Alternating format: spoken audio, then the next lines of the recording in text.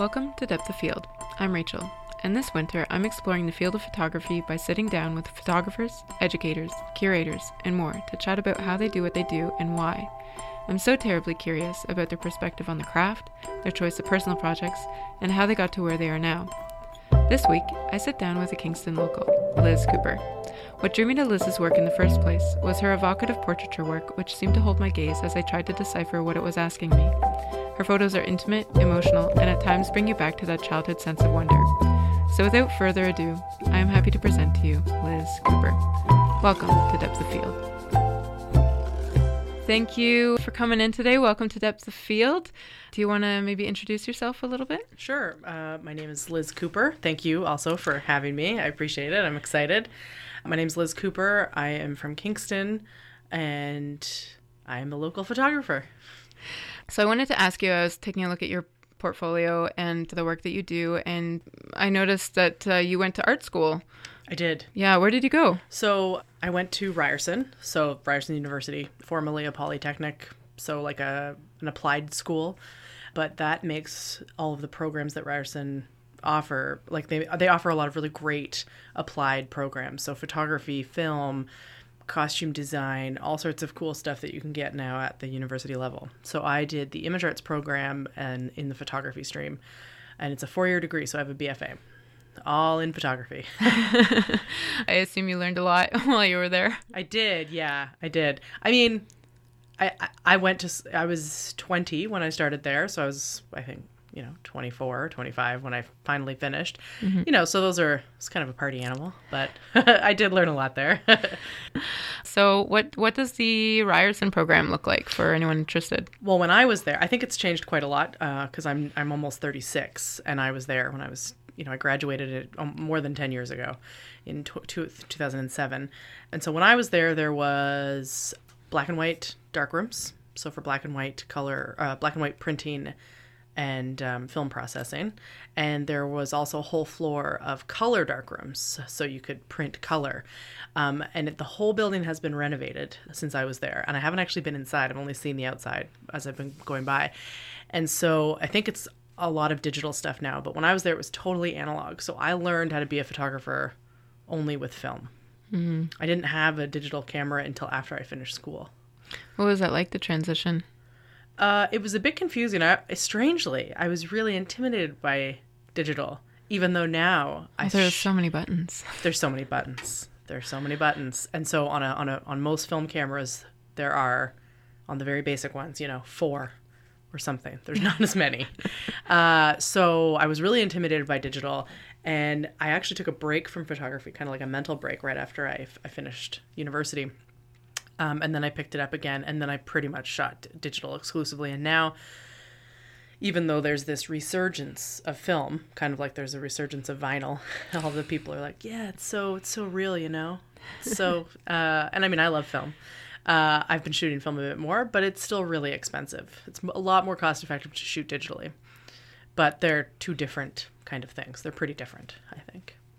Yeah, I think a lot of people are either discovering that for the first time or just, kind of reminiscing. Yeah.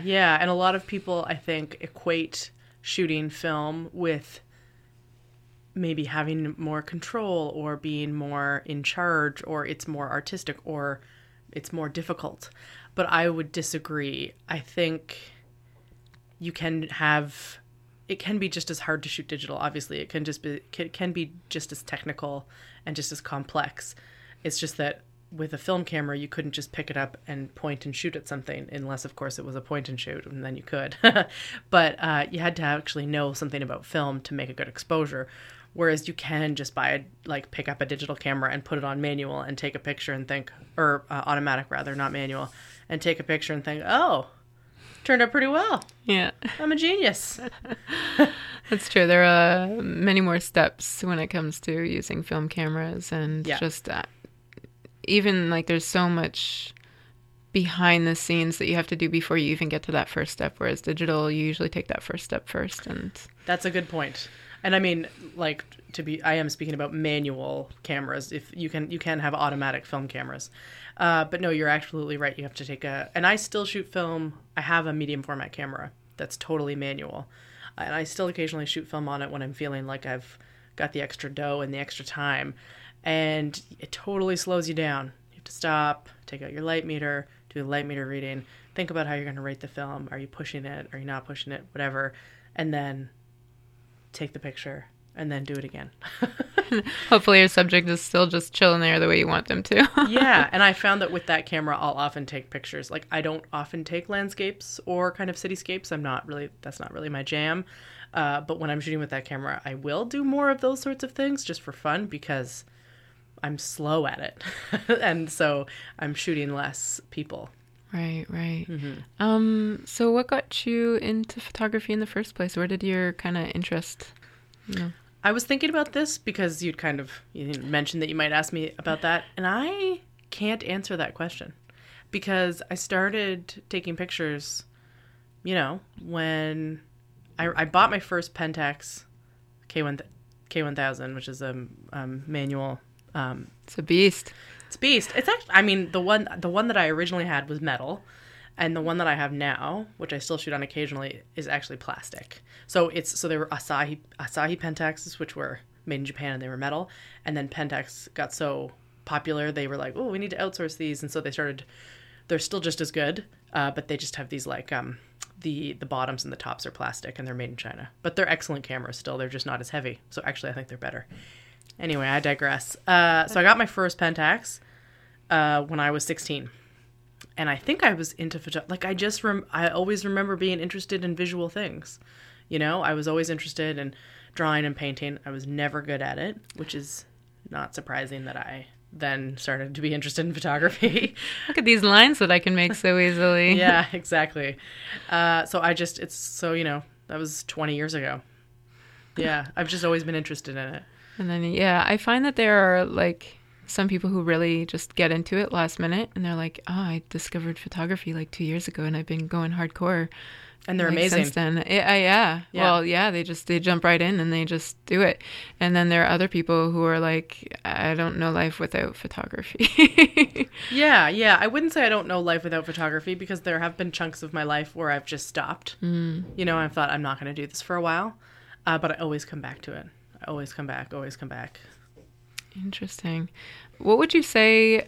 I'm just curious, actually, about art school. Just to take us back for a second, did you get any like business classes? Like, how does that work in art school? Because, they might have changed the curriculum now, and you could look up Ryerson Image Arts program now and see what there is. And if there was, I told you I was a little bit like I finished the degree and I had a great time and I learned a ton, but I was also a bit out to lunch. So if there was a business class, I'm sure that I would have looked at it and said, I don't want to take that. So no, I don't remember ever learning how to market oneself, how to operate in the real world. All of the people who taught us were working photographers, either commercial photographers or represented by galleries.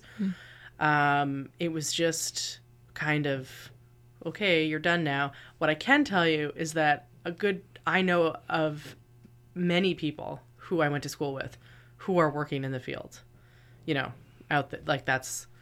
are professional photographers. They're, really successful. So I think that Ryerson isn't really an art school, right? Even though we all got BFAs. It's a university that has a lot of applied programs. So Ryerson we did have critiques, and we talked about our feelings, and we talked about what motivated us to make the images and all of the underlying subtext. But it was also, we had production classes that were taught by these guys who, were like professional interior photographers who would use 20 lights to light the inside of a church. So we had those classes too. So it really ran the gamut, I would say. And the people I've met who, went to OCAD or NASCAD or did other courses at an art school, it was pretty different atmosphere, I think. But yeah, I think every artistic or visual arts or fine art program would benefit from helping the students figure out how to make a living later. It would have helped me. Yeah, well, and that's always my question is you have these amazing art schools, and I mean I didn't go to art school, so I can't speak for that, but I just whenever I see programs that are focused on that, I never see a business aspect, and I always think, why is that not a thing? I mean, not that everyone has to market their stuff the same, because that's not always helpful. But just having like a basic understanding of things. Oh yeah, it would have been super helpful. I completely agree with you. That's so interesting. Okay, I was just curious about that. So I wanted you said earlier that you're kind of more drawn to people, and that sort of thing. Why? Like what attracts you to people as a subject matter as opposed to landscape or abstract? Yeah, that's a really good question, and I ask myself that all the time. I don't know. I think at the heart of it, I like storytelling through people, even if I'm not telling like a super narrative thing in a photo essay. I think I like the what you can learn about someone's face or what you make up about someone's face, because maybe it's not what you think is going on isn't really true. I just wrote a blog post a couple days ago. I put up some pictures that I had taken, and I called it "Addicted to Faces," and I think it's just what it is.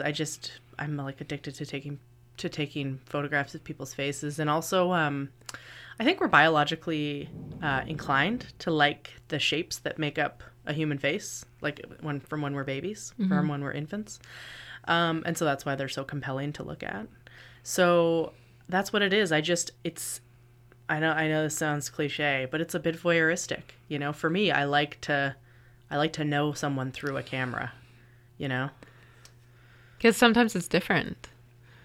It's like, I mean, I find anyway, you have someone in front of you and chatting and that jazz, and you put a camera in between you, and it's so interesting. All of a sudden, you know, you either get almost like a protective shield that they put up, or they, you know, really, you know, laugh at the camera. Oh, totally. You're completely right. I had an instructor in school. So when we were in school, we used a variety of camera types. And one of the types of cameras we used was a 4x5 camera. So the negatives are 4x5 inches. And so there are those cameras that you have to like put your head under a hood and look at the ground glass, like, you know, Western cowboy style. And so when you are talking to your subject, if you photograph a person with a 4x5 camera, you speak to them like you and I are looking at each other now, and then you go under and you focus it, and then you say, okay, I'm going to take the picture. And as you're taking the picture, you're not looking through the camera, right? You're looking at them. And so this instructor was saying, you know, this is actually a really good way to take portraits of people, even though you might think it's cumbersome, because you're connecting more with them. And then he said, you put a 35mm camera on your face, and you're just this like shielded kind of cyclops. And it's not very approachable. And I totally get that. And I've kind of struggled with that through my whole photographic career, because I feel like I desperately want to make photographic portraits or whatever that I take. I want them to be mutually beneficial. I want the person to like the photo they get, or to not feel like I've taken advantage of them. But I do feel, you know, it's like, I want this picture, you know, and sometimes they feel a little like, it's like selfish with photo opportunities. And I have to really be cognizant of the fact that people are vulnerable when you take their photograph, and you have to treat that carefully. And I feel a little bit like an obsessive collector sometimes. And so I really have to remember how people feel when they get their picture taken. How do you check that? Like, counter it? Like, I just really relate to what you're saying, and where I'll look at something and I'll be like, oh my God, like I really want to have this photo. But you know, you have to be like, this other person is also a part of the equation. Like,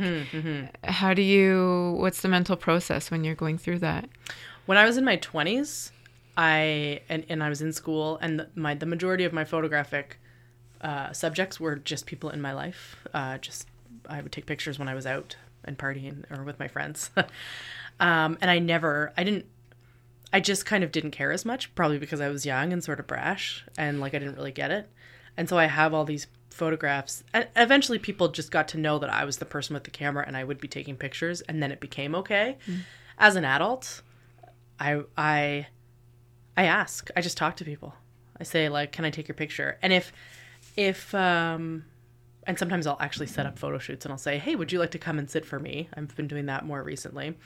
But I have to be okay with the fact that if I see something that I want photographically, but by the time I've said, hey, can I take your picture? And then I take the picture. If that's gone by then, that's okay.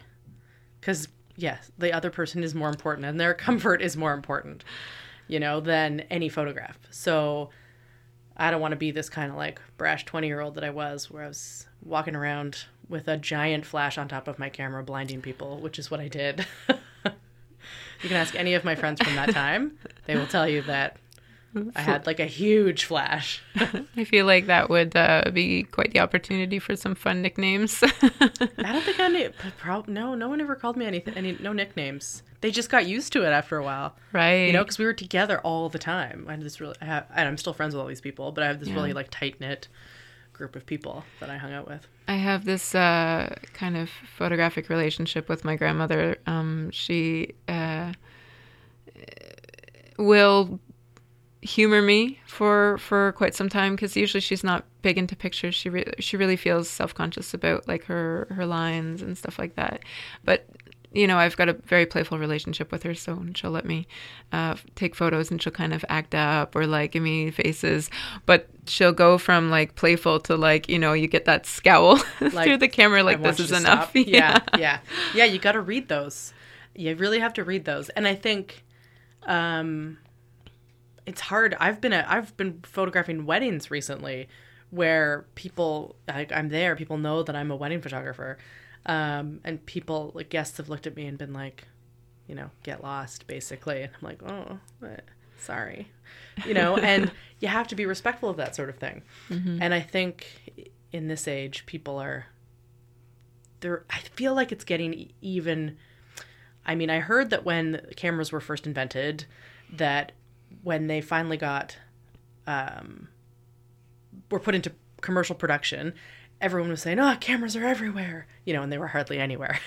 And now I think people are more, they just don't want their picture taken and then put on the internet, or, there's all of this like digital privacy stuff that comes into play. And yeah, you just have to be respectful of that stuff. Yeah, no, fair enough. I wanted to ask you more about your experimental work, because I read that blog post and you were saying, if I interpret it correctly, that you kind of were playing around with stuff, in this instance double exposures, but it's like kind of experimental and kind of not, because it's not a new thing, but it's new to you. How important is that for you to be able to explore new techniques and stuff? I think it's pretty important, and it's something that I really shied away from for a long time, because I think I was fearful of failure, a fearful photographer kind of. And as I get older, I don't care anymore. If I mess up or it doesn't look good, well, also I have the privilege of shooting digital, it's unlimited, which is really lucky. But I think, like, as I said, another teacher from school, who's actually no longer alive, which is too bad, he said to me, this has been done before, but you haven't done it. So this is good. You should do it, because that kind of thing is different for each person who makes it, who does, right? Like, of course, portraits have been taken before. They've been taken, they've been painted, they've been drawn, they've been like scratched in the dirt. Yeah. And people aren't going to stop doing it, right? So yeah, it's important to do it and not get bogged down in these ideas that, oh, well, this is an original. I mean, it's the thing that a lot of people get like worried about. But who cares if it's not original? You're doing it, you're trying it, you're putting your own spin on it, you're experimenting. That's where growth happens. Mm. And what was your creative process with this last photo shoot that you did? Oh, okay. So it's funny. I thought, oh, I should do some double exposures. That would be fun. And then I have this friend, Geetha, who pretty much will just be like, take my picture all the time. She loves getting her picture taken. She likes, we've done a couple of shoots. And she's very open, like, that kind of like openness to the camera. And I said, I don't know what we'll do. Maybe some double exposures, maybe some long exposures, like timed. And she was like, okay. And so then this is pretty typical for how I don't do storyboards. I don't like plan out every shoot. I just said, okay, let's just try some stuff. And that's kind of how I do it on the fly. Because even though I don't know that I would call myself a documentary photographer, because that has a lot of like rules. I feel like I'm really informed by documentary photography, and it's, you know, it's intuitive and it's happening at the moment, and you're, you know, using your camera reflexively. And so that's kind of what I do in shoots, even if I'm in a room with a model, which I was on that one. Just kind of trying things out, showing the person who you're working with the pictures at the same time, not being scared to show people what's on the back of your camera, which I used to be when I first started shooting digitally and professionally. Being like, oh, I'll show you later. I don't want you to look at this.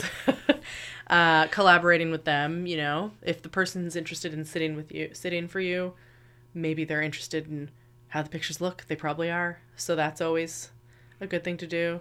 So yeah, that's how I approach those things. Like, it's a lot of intuition for me. Okay. And I'm getting that a lot. It's a question that I have that I never end up asking, because people always say one way or the other whether they are following their gut or whether they're following like guidelines. So they're trying to... Yeah, I mean, it's hard. Like, if you're an architectural photographer, then, you know, you've got some, or like, I don't know, if you're doing like very like intricately lit studio work with products, these are the things that, you know, we learned about in school when I was at Ryerson. These are all, I mean, of course you want to like use your intuition when you're creating the composition, but after that, like, you have to have some like pretty hardcore technical know-how to like make sure it looks good, you know? So there are some pretty serious guidelines there, I would say. But yeah, I think it is a lot of gut. I bet you, I mean, I'm sure if you asked a painter or a drawer, like, there's techniques they can learn, and then after a while they just kind of flow, right? Like that flow state. Have you heard of that? Yep. Yeah. So then they're just kind of doing it. They're just in it. Yeah. Yeah. And is that like when you're going through and you're editing your photos as well and you're mixing them together and stuff, are you just kind of looking at aesthetically what looks interesting or good to you, or do you try to impose like meaning or like a question on it? Like, what's your process in that respect with this last batch, for example? So with this last batch, that was like pretty much pure fun. It was kind of like just aesthetic, and I wanted to see like what would look cool, you know. But and so that's what I look for when I'm editing a shoot like that, you know. I'm interested in her expression as well, because I want to see how that fits in. But I'm not looking for like really intense meaning necessarily. If it's there and it's happened, then yeah, I'll probably flag that as something I want to keep. But this sort of thing is kind of just for fun, and it's mostly aesthetic. But I want to photograph my family more, my parents and my sister and her husband and kids and my boyfriend. But I photograph him a lot anyway, because I was gonna say I work with him. I live with him.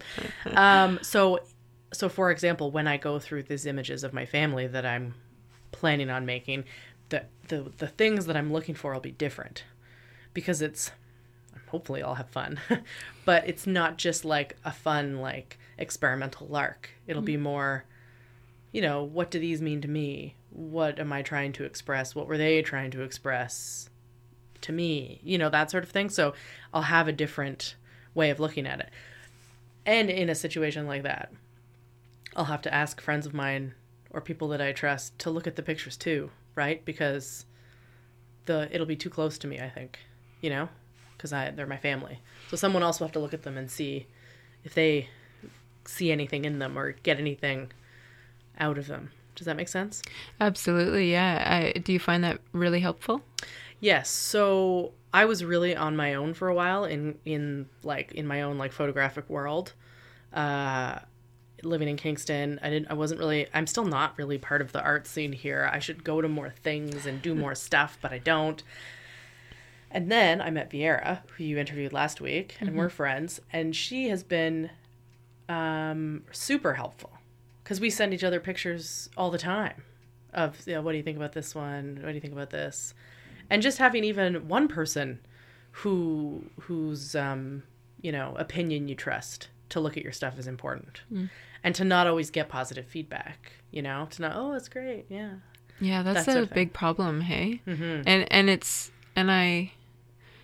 really enjoy, I think, the support behind it, but sometimes you just want someone to like rip something to shreds. Yeah, we'll go to art school. Yeah. Yeah, go to art school. They'll do it. Yeah, they'll do it. Lots of tears there. Does your package come with a box of Kleenex? Yeah, right. I mean, it wasn't horrific, but there were people who made. I remember specifically a couple of people who made projects, you know, on like family members dying, like really personal stuff, and they would just be crying through the whole critique anyway because they were sad. And then other times, and I had terrible critiques too, we all did, it'd just be like, well, this isn't very good. You should probably do some more work. You know, like, it's not any good. Yeah. And it's important to hear that. Yeah. Well, hey, that's what you're paying for. Yeah. You know? Yeah. Yeah, that's really nice to have a community because I mean, personally, maybe this is just my experience, but the type of photography that I generally engage in is a very kind of lone wolf sport. You know, I enjoy going off and doing things by myself, and I find that I can't necessarily be around people who, you know, who aren't my subjects, one respect or another, because I find it too distracting. So it's kind of nice just to have a wall to bounce your thoughts off of. Oh, totally. Yeah. Having people around when you're doing something, especially if you're shooting a person, or if you just like to be by yourself when you're making photographs. I completely understand that. But like showing them to people and having them say, that's no good, or that's really cool, maybe try and do more of that, or what were you doing there? That's really important. Yeah. And that's, I mean, I don't know if it really exists here in Kingston. I don't know. You can tell me because I'm not involved in anything that I should be. No. I'm curious. I mean, that's part of my reason for starting this was I wanted to know more about the scene here and talk to different photographers who did different things because there are so many different genres and just like, you know, interests and motivations in this field. It's not all going to overlap. So I just mean in the sense that it's almost hard to network, you know, if you're not meeting. Yeah, it is. If you're not meeting people. Totally. So despite, you know, that you can just kind of go off and do your own thing or shoot your friends. By the way, I wanted to say there's this one photo of your friend that I really, really like. I don't think it was a part of this last session because I feel like I recognize it from before. Oh, yeah, I've shot her a couple times. Yeah, she, it's a black and white or grayscale anyway, and she has her hair up in a bun and her eyes are closed. Oh, that's a different friend. Oh, okay. But they both have red hair and freckles. Okay. So no, but I was looking at pictures of them and I thought, oh, it's funny that both of these people who've let me photograph them a lot recently both have fair skin and red hair and freckles. Okay. Yes, I know the picture you're talking about. I was just looking at it today. I love that photo. Oh, well, thank you. I don't know what it is about it. I think I was trying to figure it out as staring at it. I was like, why do I like this photo so much? And how come I find it so different from some of these other photos that you have where your subject is looking at the camera or looking away? Because there's a vulnerability with your subject just staring into the camera. You know, you see them. Mm-hmm. But I thought that having your friend close their eyes was a totally different vulnerability of them just saying, this isn't a two-way mirror. You know, this is, you can see me and I have nothing, you know, I'm kind of in myself, but I just really like that photo. Was that a part of a series or were you just... So there's like a whole, I often put things on a blog because I'm like, oh, put it on a blog. That's how people will see it. And then like nothing happens, but they just go on there. So what's interesting about that, I never said, oh, close your eyes and I'm going to take a picture of you with your eyes closed. I probably did a couple of things like asked her to sit in a specific place and we chat because I talk like a maniac through the whole thing. And then I'll be like, okay, let's not talk for just 1 minute. And then I'll take pictures. But I talk through the whole thing. So people are expressing themselves and they're making faces and they might be like talking and they might just close their eyes, right? So I'm sure I did not give a like, hey, close your eyes. So there's a good chance that I took that picture like I was clicking. I don't ever put my camera on super burst mode, whatever it is. But I have to depress for every shutter click. So there's a good chance that she just happened to close her eyes when I took a picture. And then when I was editing, so this is a good example of when I'm going through the editing process of looking through all the images I've taken during that shoot, and I see this picture with her eyes closed, and I thought, oh, that speaks to me in some way. I'm going to keep it. So that's probably how that went down, you know? And I think that it's kind of having a conversation and hanging out with someone is what a photo shoot with me is like. And that's a family shoot. That's like at a wedding, basically. It's probably like I just have to tell people that. I'm like, I talk a lot through all of these things because I'm a talker, you know, and I like to get to know people. So it's like a process of getting to know someone. And then I pull from it what I find interesting. Does that make sense, you know? Yeah, no, absolutely. You spurred on so many questions that I have, and I'm trying to decide in which order I should go. No, yeah, no, it is. It's very gut instinct where you're like, that's, you know, I feel emotions with that, and I want to, or a question has arisen or whatever. Yeah, or something's happening there and I don't really know what. I had another professor in school, because I had lots of really good instructors. They were great, and I kind of miss that now that I think, thinking back to it and kind of thinking about it right now. And I had one instructor who's a great photographer, and he could look at your pictures and be like, no, it could be a picture of a brick wall practically, and he would know that you were depressed and couldn't pay your rent last month or something. Like, he was so wow. intuitive and really smart. And I remember I had a picture of my friend. She was just like wearing a pink dress and standing on the side of the road and looking at me, and I took the picture. And he was looking over my shoulder while I was printing it, came out of the machine. He said, "Oh, there's something there." And that's all he said. And that's sometimes all you can say. There's something there. Right. There's something compelling in their expression or what they're doing that is striking, and it makes someone stop and want to look at it. That's a good way to phrase it. I like that. Mm-hmm. Dig a little deeper. Yeah, there's something there. So how do you edit your work? I'm always curious about how other people go through and make their selections. Like, do you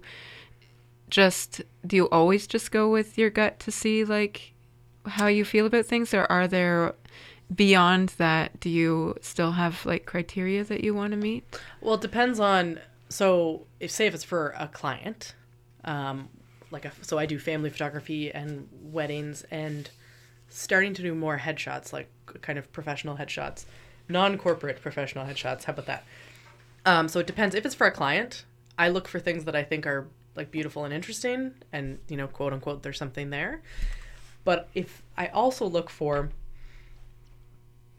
oh, look at that nice picture of her and her mom, and they're smiling sweetly. And even if I don't love the photo, because maybe it's not edgy or cool enough, or there's not enough of something there, mm-hmm. I'll include that because they'll like it, and it's a nice picture, and they're paying me to do a job. Mm-hmm. So client work is half gut, half, wait, actually, that picture is not as exciting to me, but they'll really like it, so that'll go in too. It still has to be a good photograph. It still has to meet a bunch of technical and compositional criteria, mm-hmm. But so those decisions are different. If it's work that's just for fun, it's mostly gut. But what I do you have Photo Mechanic? No.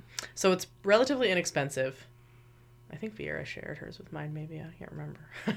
Anyway, it's not a very expensive program, but it allows you to load up raw images really fast and just scroll through them. Mm-hmm. Whereas if you upload them through Lightroom or just whatever other software, they're really large files and they're hard to go through really quickly. Yeah. So I'll go through Photo Mechanic and just be scroll, click, click, click, and it'll be very intuitive and very gut. I'll be really going with my gut. But then I always look at it again later, a couple days later. Mm. And then I have a fresh pair of eyes. Yeah, give yourself some distance, some time. Exactly. That's important.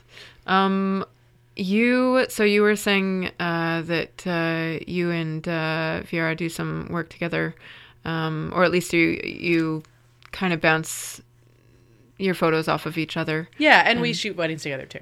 Right. Yeah. Right. If a wedding's big enough and it needs, we'll we shoot weddings together, and yeah, we did a project last summer where we ran up to people on the street who were couples and took pictures of them and then sent them to them. Is that Quirky Love? Quirky Love, yeah. Right. It was fun.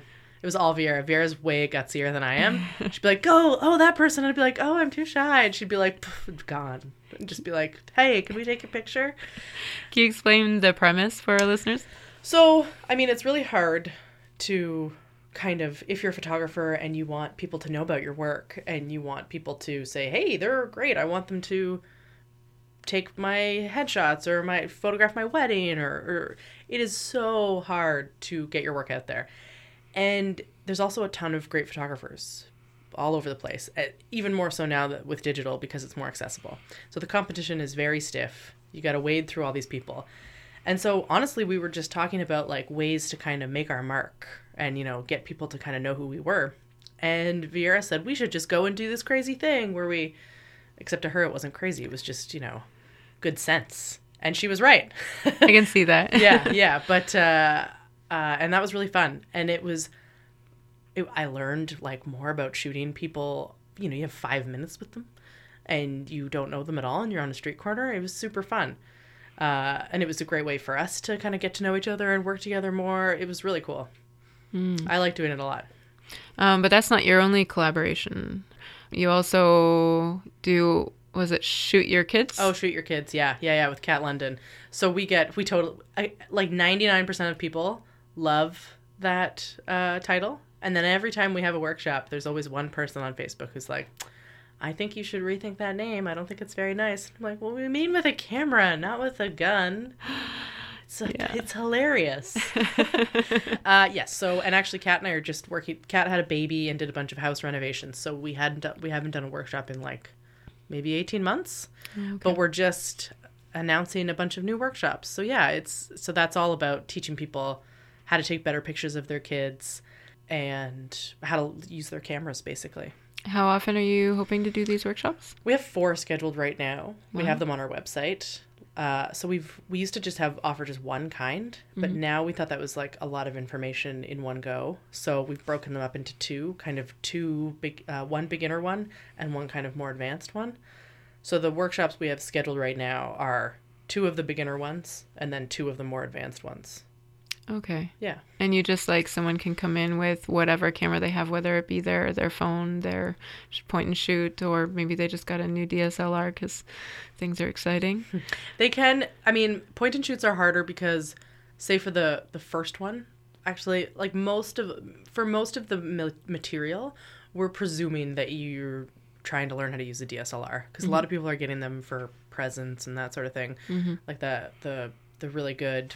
Entry-level ones. They're pretty cheap these days. You can get a decent camera, like entry-level for, you know, not a crazy amount of money. I mean, it's still, you know, even if it's $1,000, that's a lot of money. But you can also buy, you know, like a Nikon D810 for $4,500. So you can buy like a phone for the price that you can get like a. You can buy an iPhone. Camera. Yeah, it's true. So yeah, we are kind of assuming that people have DSLRs because we're going to be teaching them about the exposure triangle and like depth of field, and things like that. Things that you can't really affect or change on your cell phone. But so yeah, we do have cell phone tips too in the like workbook that you get if all you have is a cell phone. And so do people come away with it with like just a better understanding that they can kind of practice with? Yeah. Or like, yeah. Yeah. So we've revamped the workshops after, I think we held 4 or 5 before. I can't remember because we're still pretty new at this. We've revamped them to make them hopefully more accessible and there'll be hands-on shooting experience in each workshop now with actual models. So then we can talk to them about taking the picture and then looking at the picture and talking about why it worked or why it didn't work.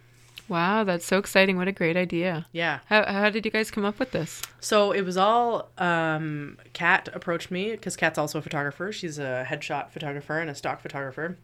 She's like a woman of many talents. She's also a book editor. I noticed that. Yeah, she does lots of stuff. So she said, hey, we should do these workshops. You know, so she's predominantly studio. I mostly shoot kind of quote unquote in the real world, but so I do a lot of kind of documentary style work. She said we have 2 different ways of approaching photography. we should do these workshops. And so we talked about it and figured it out and gave the first bunch, as I said, before she had her third baby. And now we're ready to start again. Wow, that's really cool. I'm curious to see where that goes. Me too.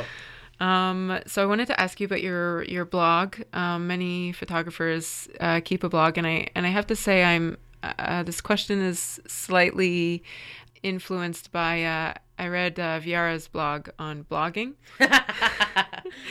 and I thought it was really, really good. I sent it to my friend as well because she really likes to write, and essentially. Viara, for those who are listening, she kind of asked the question, like, why are we blogging? Do people read the blogs? Yeah. What kind of information is the audience, gleaning from this that they can't get anywhere else? And is that the reason why I'm blogging? And I thought it was really, really interesting because, personally, I kind of almost like to write just to reflect a little bit and get my ideas out. And you blog every once in a while on a thought or two, I believe. Yeah. And I'm just curious what your process is and why you blog. And so first, I didn't know anything about trying to be a professional photographer because, I would love to do more. Like, that's what every photographer wants, right? You get paid to do something you love.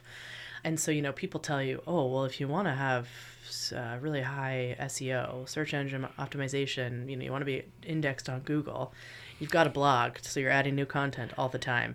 And so I thought, oh, okay, I should do that. But in reality, like, okay, fine, I guess it does help in that way. But I think really it is what you just said. It's a way to reflect. It's a place to put your stuff that you've created, even if it's not completely finished, it's like an unfinished project or an unfinished thought. You've created some stuff, whether it be written work or visual work, and you've put it there, and it's there. And until you delete your website or stop paying the bill, like, it's there. And you can go back and look at it, which I do sometimes, which is actually really useful. And now, I think at the beginning, because I had no idea what I was doing, my first few blog posts are really like, hi, I'm a photographer, hire me to do things. And my blog posts are now less about that and more like, here are some pictures I took. It's more just like an online diary, essentially, of photographs. It's like a journal. That's how I kind of look at it now. And I mean, I have literally no clue who looks at my blog. No, I mean, there's very rarely any comments on it. It could just be going into the ether. I presume no one is looking at it. At this point, it's just for me. Yeah. Every once in a while I'll see a comment and I'll be like, whoa. And then like one time it was my mom, and which is very nice.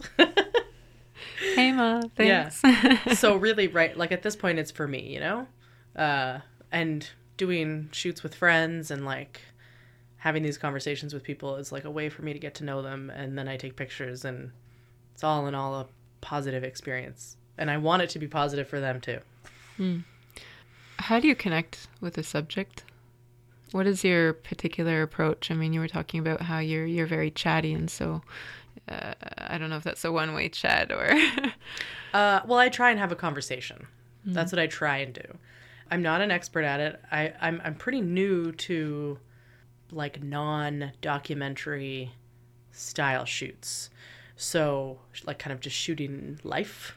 I'm pretty new to saying to someone, hello, come to my house, sit in my room that I kind of use as a studio, and I'll take pictures of you.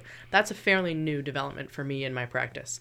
And then we just chat. I hope that it goes both ways. I learned a lot about Geetha's amazing life. She's doing all sorts of cool stuff. I mean, she's 22 and traveling all over the place. So yeah, like that's what we do. When I'm shooting at a family's house, I also talk a lot. I'll chat with them. Of course, I stop and take pictures. But I think a lot of people might mistake that for, is this person even doing the job I hired them to do? But really, it's like, it's how I operate. It's how I live my life. And I take pictures, as I go. Yeah, it's part of it. It's just... You don't really think of it as something that needs to be done, but you get much better photos out of it as a result. Hopefully, yeah. It's my MO. It's just to like be a charming person, or what I hope is charming, and like, disarm people in that way, and have a nice time. And going to people's houses and meeting them is part of the fun. Like if you're lucky enough to get hired sometimes to go, like be a documentary photographer for the afternoon, or take photographs of a family for an afternoon, it's great. You know, again, I'm using this word voyeur, and it's like the worst word to use when you're a photographer because people think you're a creep. But like you're like, oh, I get to go in these people's houses. And it's also a privilege because they've been like, yes, come into my house and take pictures of me and my family, like in our living room. That's a big deal. Absolutely. I actually wanted to ask you about that. Like because as a photographer, you're right. You have that unique privilege of being exposed to someone's very private life as a stranger. Mm-hmm. And you're kind of a fly on the wall to some degree. Like how does that feel? Well, I think the fly on the wall thing, I don't think it's true. At least it's not for me. Right. Because of who I am. I can't deny my own personality as like a relatively extroverted, chatty person. Fair enough. So I just have to accept that about myself. And even if you're not, even if you are kind of that like super stealth photographer who doesn't say anything, you're still changing the atmosphere in there, right? People still know you're there. Mm-hmm. People are still aware that you're taking photographs. So I think what I try and do is just to get people to relax. They're not going to know I'm not there. I'm not going to be invisible. But if they relax enough around me, they'll think, okay, she's fine, you know, and I'll just keep doing my thing. I mean, I did a family shoot just after Christmas, and there was a bunch of kids there. It was like a big extended family all together. And all the kids started taking pictures with their parents' cell phone cameras. Mm-hmm. And so they were all like, there's a photo girl here. That's one of them. One of them called me a picture girl. And so that was really fun. But I was definitely influencing the environment because they were all like, oh, you're taking pictures. I'm going to take pictures, you know? Yeah, that's cool. Mm-hmm. Inspire a bunch of little kids to... Yeah, and then they all started like recording themselves, which I had never seen before, you know, and talking as though they were like, they had vlogs. Okay. Oh. Yeah. Wow. It was really interesting. Wow. I wonder, are there things in particular that you admire about other photographers? All the time. That you like, I mean, hopefully, but is there anything in particular where you're like almost striving for?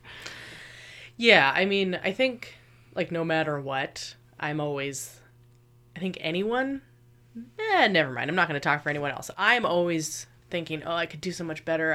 I could get more intimate photographs. I should have been closer. I think that's the biggest one. I should have been closer.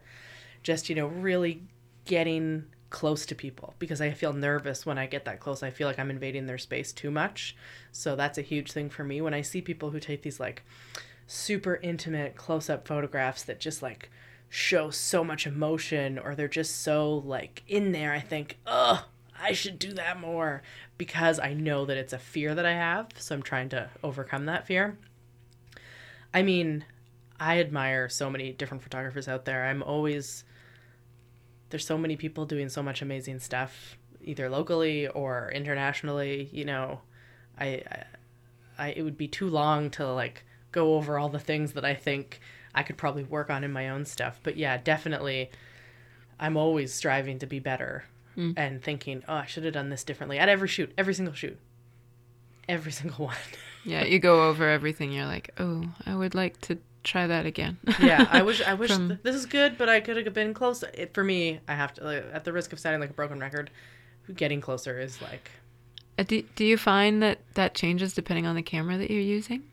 I pretty much use the same camera when I'm doing, like, with people. I'm usually using my digital camera. In fact, I heard Vieira say on her interview that she's been using the 24 a lot and getting them really close. Mm-hmm. And that's a great idea, because if you want them to be any bigger than a pea on the frame, you have to be close to them because they can't, it's so wide. Mm-hmm. And that's her stuff. She's got some really engaging work using that approach. And yeah, I think it more changes not with the camera that I have, but more so the people, right? So if I'm photographing people that I know or people that I'm really comfortable with, then I don't have those ideas of like, oh, I wish I'd gotten closer. I wish I had, gotten a more intimate thing, because I do get that, but it's more with client work. And I'm getting better, but like more, I want to be closer. I want it to be grittier. Not in a negative way, not in a like morose sort of way. Yeah. But in a like real way. You're like, hey, we're in this. Yeah. Yeah. No, I hear you. Do you find ever that you kind of like lose focus or drive and need to kind of kickstart yourself again or reboot? Like, is that a challenge that you've encountered? Oh yeah, totally. Like I said earlier that I've like stopped and then always gone back to it.